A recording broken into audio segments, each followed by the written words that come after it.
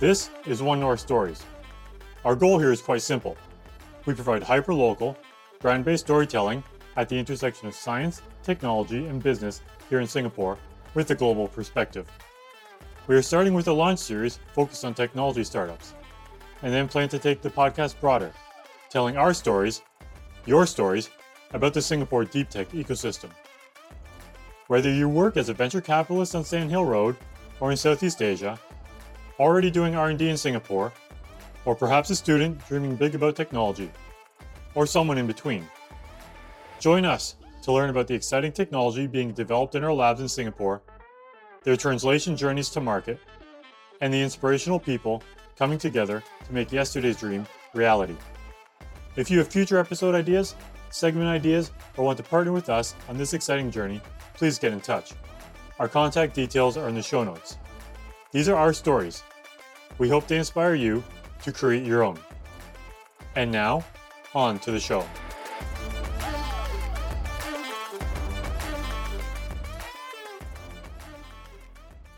One sentence to describe about us: we are a DeepTech venture creator for the universities and for the research institutes. It takes an entire village to build a DeepTech startup. Let's say it's too niche, the tech itself can service only 2 customers in the world, then perhaps I say licensing would be more appropriate approach. So the first thing we look out for is the market size, whether it's big enough or not. The role of a CEO will change over time, but the founder is always going to be the founder of the company. If you're taking venture funding, you need to build a business, not just a product. This bonus episode is from a June 2023 Fireside chat hosted by A-Start Central. Gustavo Liu moderates a conversation with Clarence Tan from Origin Ventures and Jean from Cocoon Capital. The focus is on deep tech investing from a VC perspective. After introductions, they discuss the ever-changing field of deep tech, concluding that e-commerce is not deep tech, what they look for in investments from a technology and a founding team's perspective, how to talk to VCs, the importance of building a business and not just a product, and the changing role of the CEO and other C-suite personnel at different stages of the company's growth. I hope you enjoy the conversation as much as I did.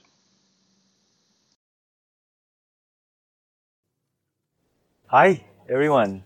So we've got like the whole A-Star department here. Is this all of A-Star?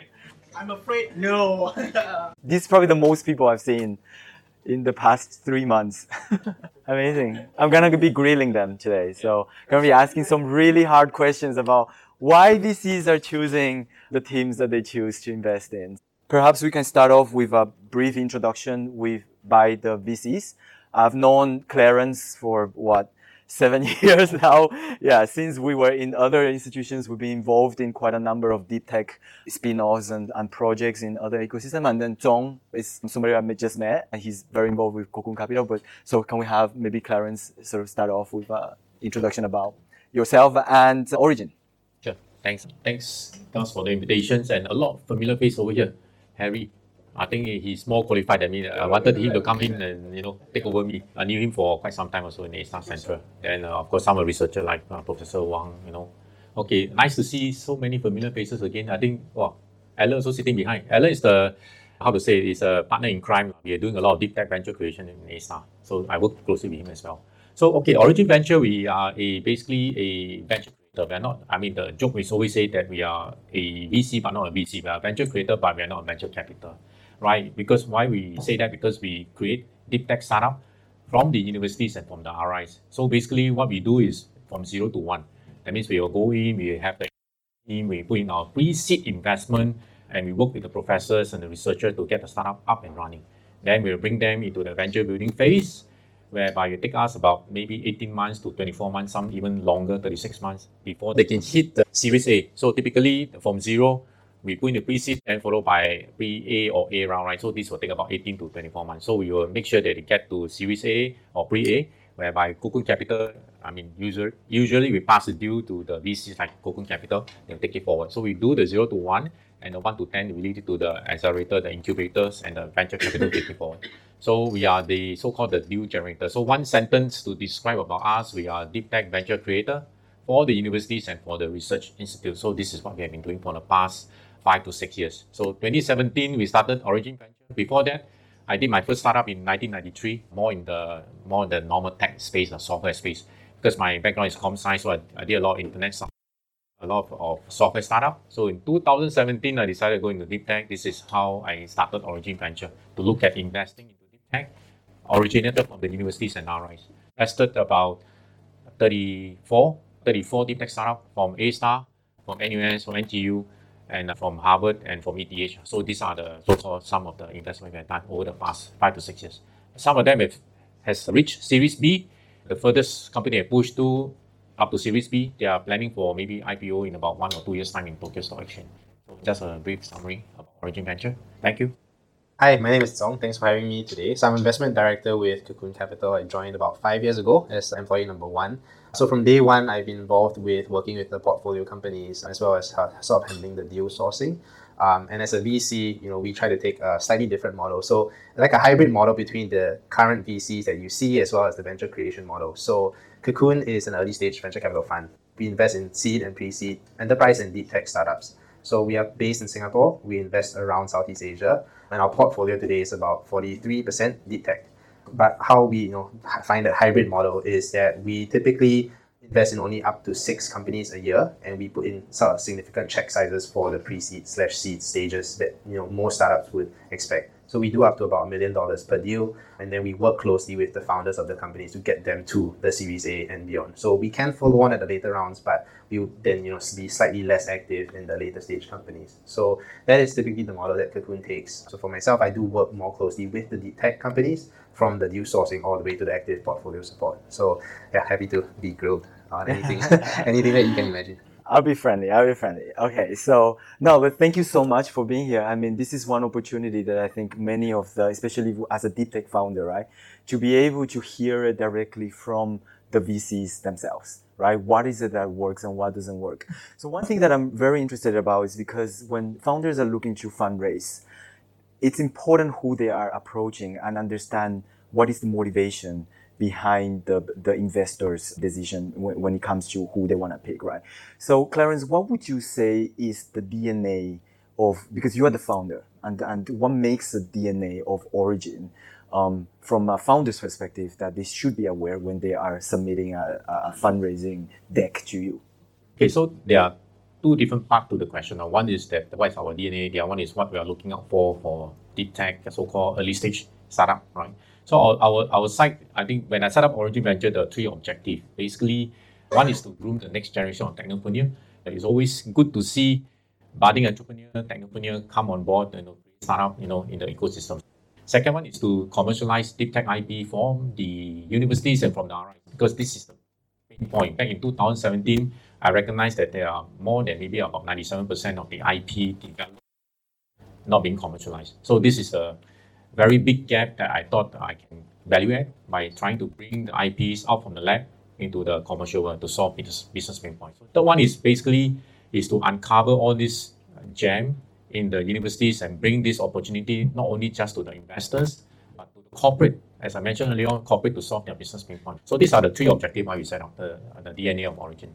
On the entrepreneur side, to ask them to be a CEO of the deep tech startup is very tough, right? So normally you try to build a team around professors together to form the startup. So the DNA of all this C-suite team that we're going to put in place, even sometimes I don't expect professors to be very entrepreneurial, to be honest, right? But the founding team, the guy that's going to push the company forward, I think one key thing that I look out for is the entrepreneurial mindset. They have all the necessary skills. All my deep tech founders are mainly, they have their basic degrees, some of them are PhDs, some of them are masters. But one thing I look out for is the entrepreneurial mindset. And they must possess this mindset in order for me to say, come on board and help my company.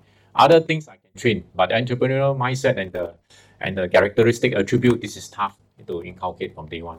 I will come back to that. I will be asking you about the entrepreneurial, what makes entrepreneurial, right? But first, from your side, Cocoon, what is that DNA and how do you choose who to invest in?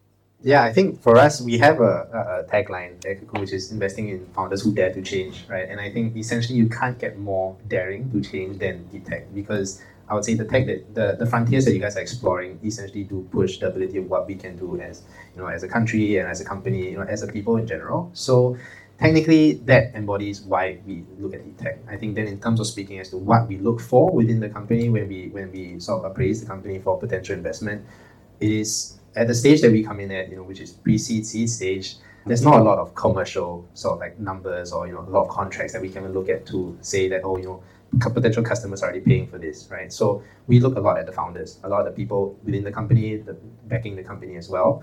Essentially, we're not looking strictly for the best qualifications. We're looking for relevant experience. We're looking at the relevant skill set. And at the end of the day, we're also trying to work with people who want to work with us, because we invest in 6 companies a year. So every investment we do is an opportunity cost, objectively. And when we want to work with founders, we need to make sure that along the path of doing due diligence, that there is a good back and forth, that our feedback is either taken on board or it's countered with proper justification and things like that. So basically looking for a healthy relationship. But at the end of the day, what we also get out of that is to understand that, because with most startups, things never go to plan, right? You can have the most perfect budget, but tomorrow something will change, interest rates will rise, some VC that wanted to invest will pull out, and then think that a spanner gets thrown in the works. So we're looking at founders who will also have the ability to adapt the way that they run the company and the way that they approach R&D and the product development as well. So founders for us are the most important, because anything commercial, it's easier to handle with founders who we believe in, that we can work with, and that have the capability to adjust accordingly. Yep, fantastic. So I will come back to the founders and the entrepreneurial topic. That it's a hot topic for. But I'm curious, because we're in A-Star, and we've mentioned DeepTech several times. How do you define DeepTech? What is DeepTech and what is not DeepTech, or not DeepTech enough? Okay, many versions of DeepTech so-called definitions. I think to origin, basic 2 things is must be scientifically, we call it backed by scientific research, engineering, innovation. I think these are the 2 basic things. And of course, the professors and the PhD must have done many years of research in the particular domain.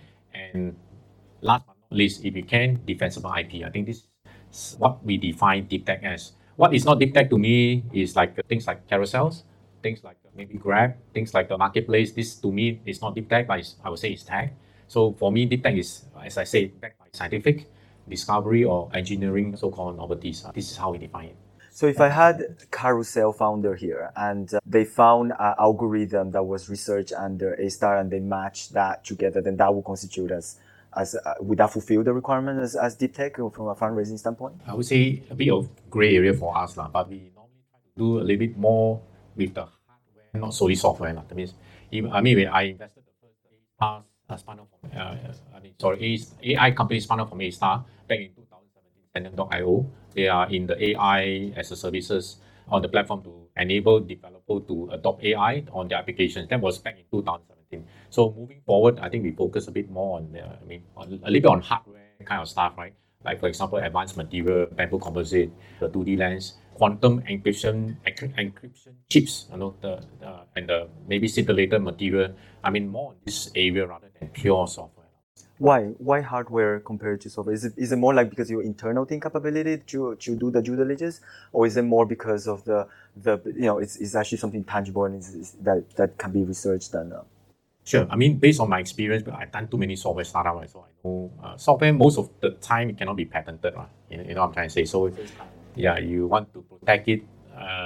Quite difficult sometimes, because you have to really do a forensic to make sure that the software is purely a copy of yours. Right? It's quite tough. But hardware, I think, easier. In a way, you can file patents and discovery of new material. I think that is more defensible than software. Right? So that's why we want to get a bit more involved in the hardware aspect rather than the software side of it. So by IP, you mean patent as one of the core main patent? Right. Okay. Because we are deep tech venture creator, right? So it must be backed by science, IP must be defensible and all these things. I'm not saying no to software, just that I've done too many. I got too many AI companies. How many more can I go, right? So I move on to the other area like agri-food tech, for example, like advanced material, bio, medtech, we call it medtech. Bio I also don't touch because long gestations. So medtech is still pharma, okay. There's a long. Advanced engineering like chipset, semiconductor. These are the few areas that we are focusing at this point in time. Fantastic. So some question, DeepTech, how do you define DeepTech? What makes it in and out? Like what Clarence said, very clear. Carousel, definitely not something that would be considered DeepTech. So I think at the end of the day, you can always justify an investment if you really want to do it, right? But the definition of DeepTech is also very broad, but typically it's a lot of what Clarence has said. There has to be a sentiment of defensibility around what you're doing. But that said, we also have done software DeepTech investments. That's medical tech software or even health tech software as well. And these incorporate components of AI, but at the same time, because of their approach to solving the issue with their certain field, let's say dentistry or just within the radiology field, then there's a way for them to make it defensible as well. So I think that's also the part where Cocoon has to come in, because if we have seen companies that have commercialized successfully within that space, then it is my job to have done the research to be able to bring value to the founders to say, hey, you guys are working on something exciting, but at the same time, you guys can also consider sort of patenting some part of this in order to add a lot more value to the intrinsic components within the company as well. So I think that doesn't really answer the question, because it really is case by case thing for us. And I get a sense that it still comes back to that founder element, right? We can talk about the technology and how DeepTech and the business and all of that, but one thing that doesn't change, or shouldn't change, are the original founders that started with it. So I want to jump on that, because it seems like we keep coming back to this topic, which is the entrepreneurial aspect of the team. How would you define what makes an entrepreneur from Cocoon's eyes?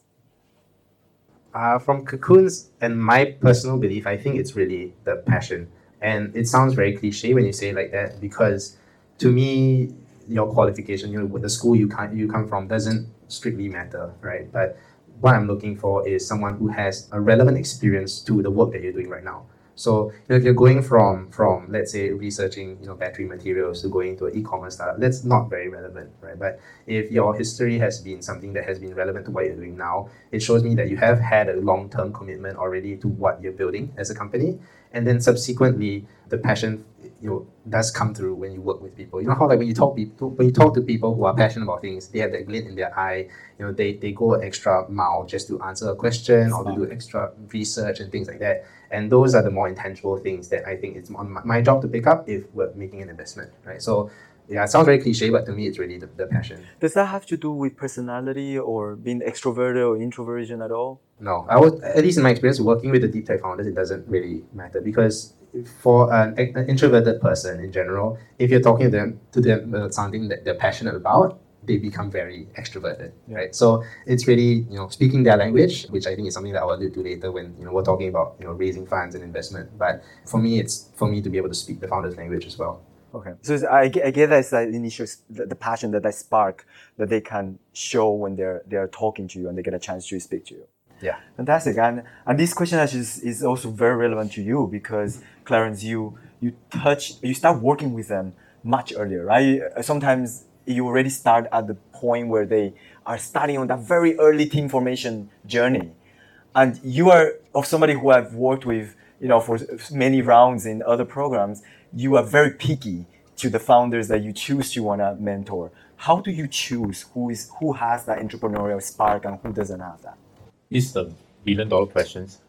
I don't have a test that can detect that this is an entrepreneur. It's very difficult to do that, because all shapes and sizes I would say, my experience is trial and error.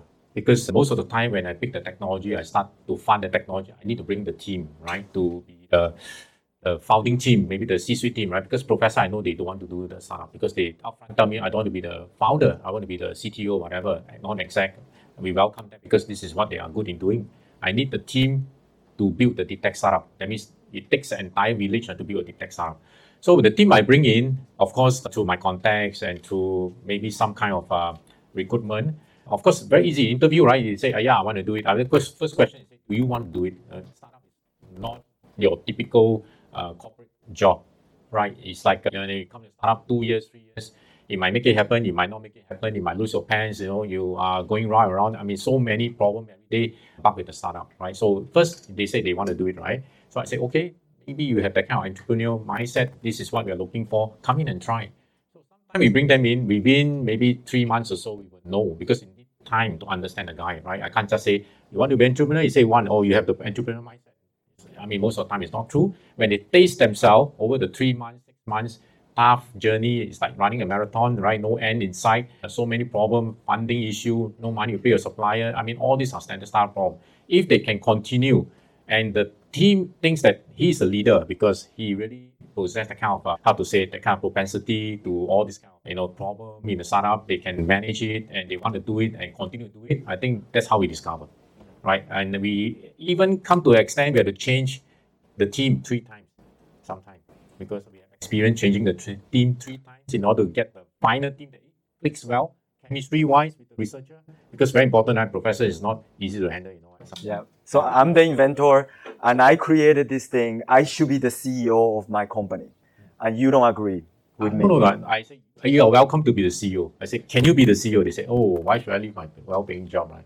I mean, my first priority is researcher or professor, please be the CEO of the company, be the founding so-called team of the company. So far, I never get any professor want to jump into my startup, only the PhD, the postdoc so far. I welcome that. This is my first priority. If I can't do that, I bring in external team, right? That's a second best to the researcher. But the problem is, I would say a problem. Right now, I come across maybe one professor is jumping to one myself. After 34 DeepTech startup created, the first one I can probably share, he's going to quit the job from NTU and jump up to do this startup. That's the first case so far. Is that good or bad? I would say it's good. I welcome it, right? Welcome. But the problem, the truth of the matter is on the ground is no professor want to jump day one. Yeah. And I'm sure you've had situations where, because you start guiding them very early, right? And they haven't realized that yet, how difficult it is to learn all the business and all the networking stuff. They are determined to be the CEO. And in no point of view do you force and say, how do you handle that conversation if you don't think they should be the CEO of this company? Yeah, I mean, the different phase of the startup itself need different talent, right? I mean, normally the inventor or the founder are good up to a certain level. When your company gets into another level, you need a different group of people to come in. Let's say you're going to list your company in NASDAQ, for example, right? You need another team of people to come in and more professional people. So the founder typically, I mean, you don't have many Steve Jobs, right? From zero all the way to, NASDAQ listed and $1 trillion company at the time. Not many of them. So you have to tell them the truth, right? I mean, you are certain level, you need another team of people to manage. So I would say that you have to honestly tell them that. Do you find yourself being a lot of time coaching this, one-on-one and nurturing them and convincing them? Yeah, day in, day out, we are talking to the team. We are bringing our own people to guide professors, the PhDs. Day in, day out, I'm facing the founders. They have a lot of issue, problem that you're doing one startup. Tough enough, right? Day in, day out, you got problem. Imagine for 34. So day in, day out, I'm facing all this kind of problem. So coaching is like given. It's not like, must do it. It's given. Have to do it. Yeah. Fantastic. And so by the time they come, they get funded by Origin or because you guys are much earlier, then they come to Cocoon. Even Cocoon we consider early, but not as early as Origin. Do you find that many of these kind of personality or insistence of the inventors wanting to be the CEO is already being resolved, or you also have to deal with some of those difficult conversations? Yeah, no, I wanted to add on to that as well. I mean, I have had to fire CEOs before, unfortunately, and some of them have been the founders at the time as well, right? So it's about balancing the conversation. And I think over time, what I've realized also is that, it does take a very different skill set at a Series A and a Series B. And some founders can evolve in that role, but there are also some founders that do have, unfortunately, that ceiling as well, right? So it's also then for me to educate the founder and at the time the CEO to say that, just because you are not the CEO doesn't mean that you're no longer the founder, right? It doesn't mean that you don't have a place at the company, because the role of a CEO will change over time, but the founder is always going to be the founder of the company, right? So I think it's also making sure that their attachment to the company is not because of the title of the CEO, but more so the fact that it is your IP, it's your research that started this thing and you that really got it off the ground. So it doesn't take away anything from you as a founder if you're not the CEO. And I think the more that people can start to understand that, the more then, it will shorten a lot of the runway to success, because even for us, we don't place too much importance on titles. Most of the time, it does have to be there. If you're fundraising, there has to be a CEO. It's preferable that there's I would say a stacked management team. But just because the founder isn't the CEO doesn't take away things from the company as well. So since you mentioned firing CEOs, tell us more. I'm gonna stir that a little bit more. Tell us a little bit. What are the trigger points that push you as an investor to have to take those type of actions? I think it really depends. So on one hand, it's not a very easy decision, right? It's not like both in terms emotionally and actually getting it done. It's not easy to fire a CEO or to fire a founder in that case, because there's a lot of rules and regulations in place when you sign investment and a shareholders agreement that prevent this kind of thing from happening just off the cuff. So there has to be things like written warnings, and there has to be things where there's been consistent proof of underperformance, or proof that that this person was not acting in the best interest of the company. So it is a long drawn out process. It's not overnight. You have a meeting, you fight, okay, you're fired. It doesn't happen like that. And also at the same time, we have to give the founder the opportunity as well to correct the ship. So for us, there are other shareholders as well. Yeah, there are other shareholders that have to be notified. There has to be the board that has to be convened, and then the actual action will be then taken from there. So it doesn't happen overnight. It's kind of like a month, 2 or 3 month long process where written warnings are given and everything like that. But most of the time, it comes down to not acting in the best interest of the company. And because your interest is to ensure that the company is able to hit the next milestone. Right? Exactly. I mean, our interest is all aligned from day one, right? Because we want the founders to exit, because that's also when we get paid, right? So at the end of the day, if you're running a business, everybody wants to make money as well. So if there is clear evidence they're not acting in the best interest of the company or the employees as well within the company, then yeah, I guess it's not easy conversation to have. It's a lot of tears and a lot of anger, but you have to do it. So if I'm a founder and I'm looking to fundraise and I'm looking to approach Cocoon Capital and I happen to be talking to you, what type of things should I prepare myself? Because ultimately you want to make money, right? And I will help you make money. Yeah. What should I have it as an ingredient to stand a higher chance to make this happen? I think I'm doing a session on this, so I think on fundraising next week, I think, or something here. But this can be a 2-hour long conversation. Right? But the way I look at it, it's that most deep tech founders, because of the amount of time and effort you put into R&D and the time that it's taken to even spin off the company, the point where you're ready to fundraise, you tend to think a lot about the product, sometimes about what the product's going to be in the future. But you forget that if you're taking venture funding, you need to build a business, not just the product. So it's about how you're going to commercialize. And I think it alludes a bit to what I mentioned earlier about me speaking your language. So me taking the time and effort to understand what you're building as a company, but at the same time, as a founder, what will really put you at the next level is if you can speak the VC's language, right? So if you're talking numbers, if you're talking about path to commercialization, even though you may not be so sure of it at this time because things change. I think VCs understand that, but showing that you have a path to commercialization really puts your company and yourself as a founder in a different consideration set. Because then it shows me that you're taking this technology, you're building a business, and then we're all going to make money, right? That kind of thing. So making sure that you think about as much as you're thinking about the product, I would say that is at the baseline what really separates the initial meetings, for deep tech companies. Absolutely. So I'm going to tweak that question a little bit for Clarence, because the guys that come to you, they don't necessarily know what is the path for commercialization. They don't necessarily have had any exposure to business at all. How can they, but they want to fundraise, right? And the technology seems viable, and it is deep tech. It came out of A-Star. What are the elements that you would be looking for when this person is in front of you pitching to you? I think most of the time when you get involved into creating the deep tech startup, some of the tech are so early that there's no comparison in the market. That means we're looking at the first of its kind in the world. I got no comparison, right? So the only thing that we always try to do is to see whether the market size of this technology is big enough. That means it's we call the TAM or the SOM, it's big enough. That means it's $1 billion and above. That's enough to support the deep tech startup. Because if let's say it's too niche, the tech itself can service only 2 customers in the world, then perhaps I say licensing would be more appropriate approach. So the first thing we look out for is the market size, whether it's big enough or not, and whether we can find them a first maybe the first partner, corporate partners, because deep tech deal with B2B, we don't deal with B2C, because my experience of my 34 deep tech startup are mainly the receptacles are all the big corporate customers, right? So the 2 things, one is market size, big enough to sustain the startup. Number 2 is whether can I find them the first very early partners to work with them to commercialize the technology, the commercialization journey itself. So these are the 2 things. If we can check it, we normally would support it and help them to do the venture building. But market sizing done by your side? Yes. Yeah. Yes. So they would have to present it to you guys, and then the application of that will be determined by Origin itself. Sure. The market sizing is done by internally our analysts, but the issue is because it's so new, right? How do you know your work or not, right?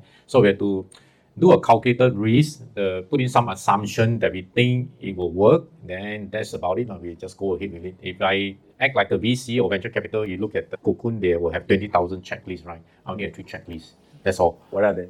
First, technology, whether they are defensible. Second is the market size and the corporate, right? Whether I can bring them the early success. And third thing is the research team themselves. So only 3 checkbox. Simple. And then the entrepreneurial lays on top of that. Right? Yeah. So I don't know. The market size, as you say early on, I mean, this is our best guess, right? But somebody have to do the 0 to 1 creations, right? If I don't get it out in the sun, it will not happen. Many of the tech in the universities like NTU, I came across many professors, the IP is sitting in the drawer for 6 years. So they came to talk to me, I say, okay, I'll give you a shot. I'll try my best. I bring it to 1. Then let's see whether anybody will take it forward. But so far, so good. The issue is crossing the value of that. So once that is crossed, it's easier for most of my deep tech startup to get to the next level. So crossing the first part is a difficult part, and this is what we want to contribute and want to help.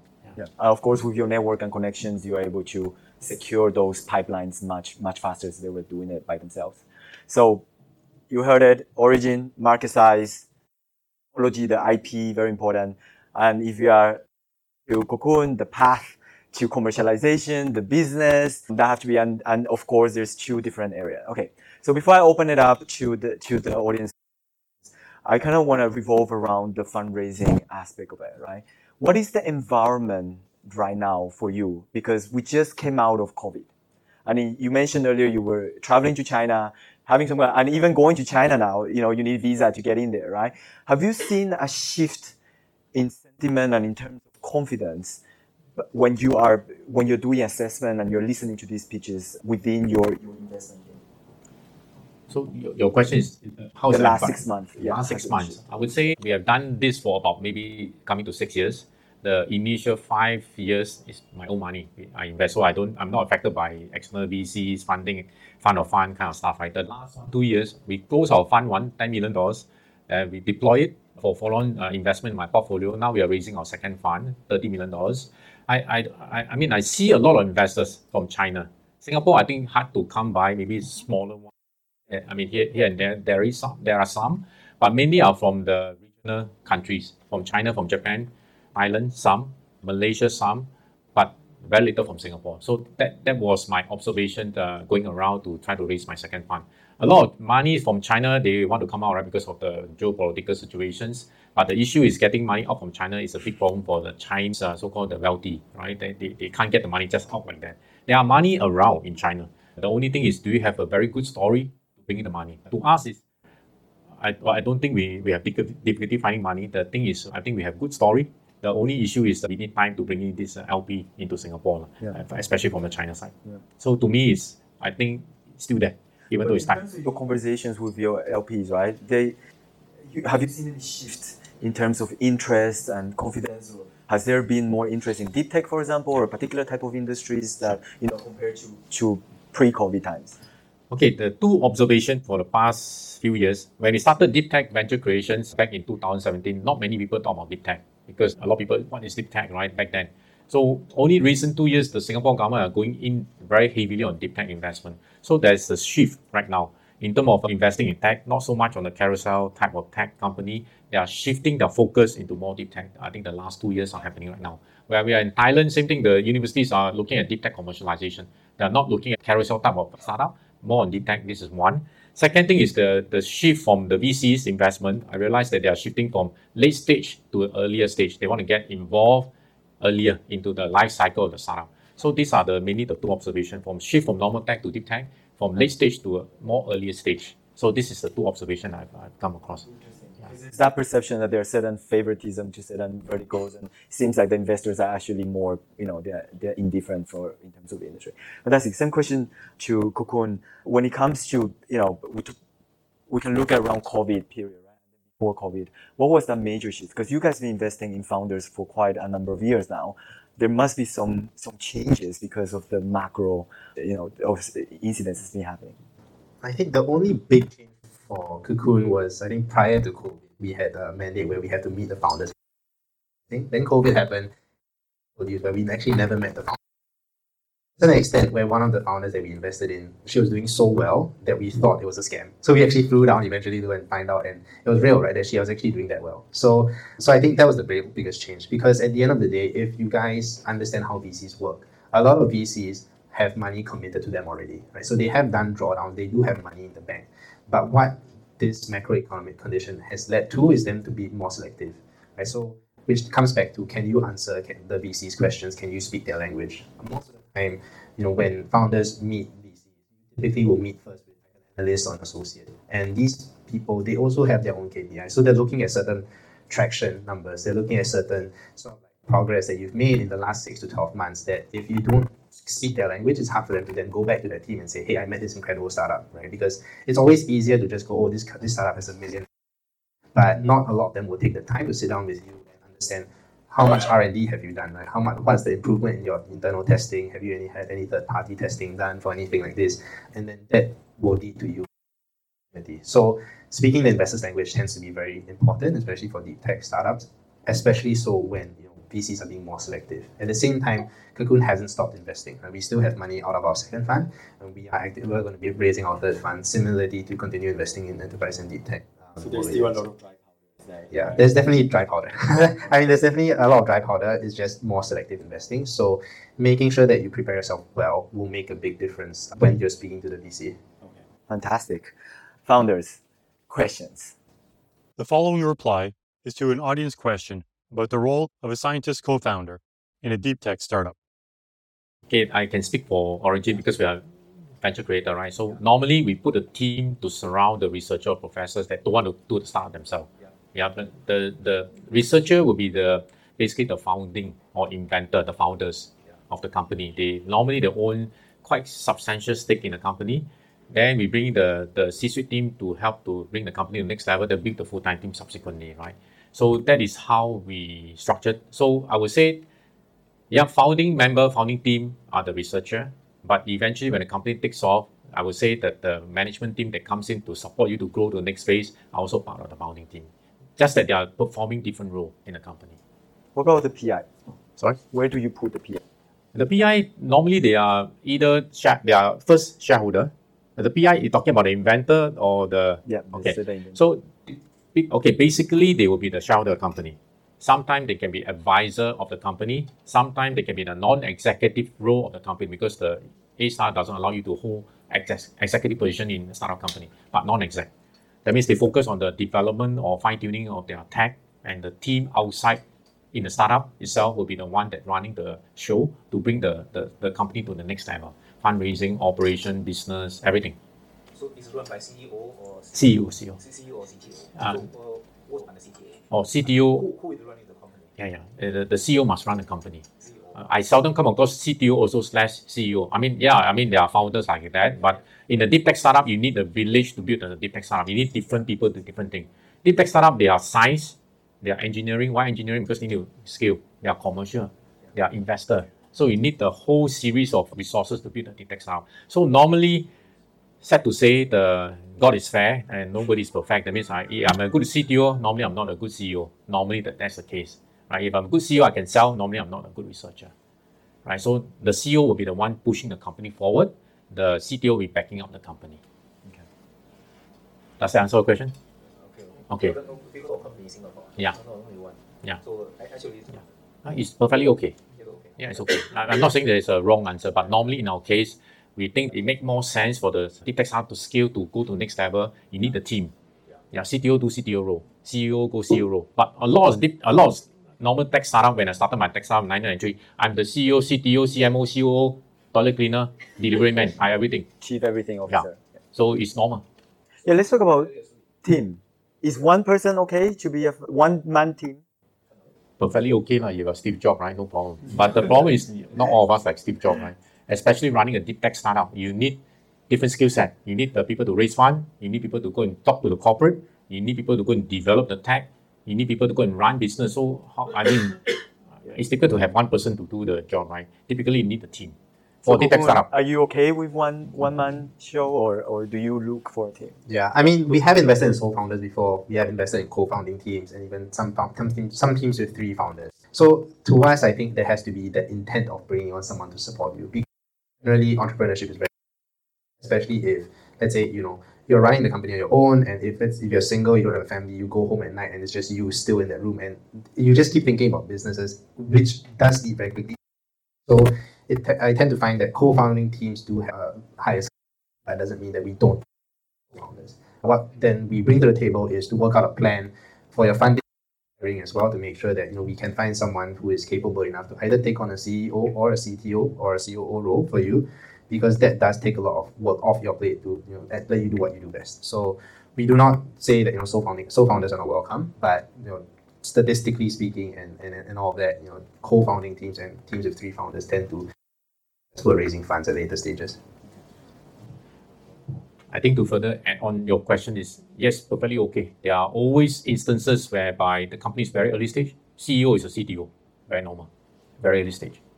But you need to, when you scale, you need to think differently. So do I get a sense that they have to demonstrate the ability to bring somebody else to join at the very least, right? I'm speaking about DeepTech startup. If I'm running a coffee shop or cafe, one person can do it. But DeepTech is slightly different. Even normal tech startup software, I started my software company in 1993. I'm the sole founder. I'm a CTO, I'm a CEO. I code, I sell, I go and raise fund, right? That can be done early stage. But when I reach a certain level, I need to bring in all my team. I need to put in the CTO. Then I elevate myself, become a CEO, because I cannot do so many things. But beginning part, yes, you can. You are the only one. Nothing else. Unless you can bring somebody and say that, believe in your vision, no pay for next 2 years, they be your CTO. Good. I'll say, get it. But difficult to bring in people because when you're too early, right? No money, no vision, no tough life. Who want to join you as a CTO? So you ended up you are CEO and CTO. And then push your company forward. You are the company is you, basically.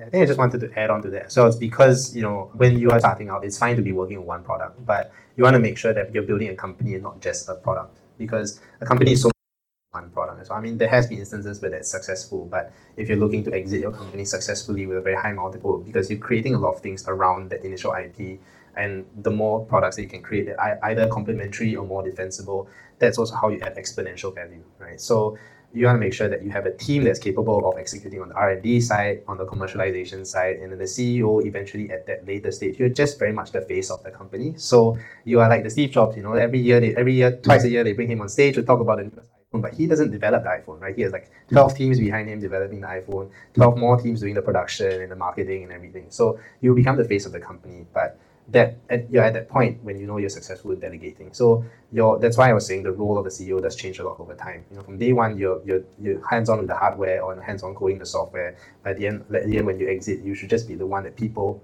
tell you, oh, hey, I've been doing this hardware for you. This is what it does now. So it will change over time, but you want to build a company, not just build a product. And with that, thanks for listening. Please hit like and subscribe wherever you are getting your podcasts. Thanks for joining us for our launch series, and be sure to look out for future episodes as we explore the intersection of science, technology, and business in the growing Singapore DeepTech scene together.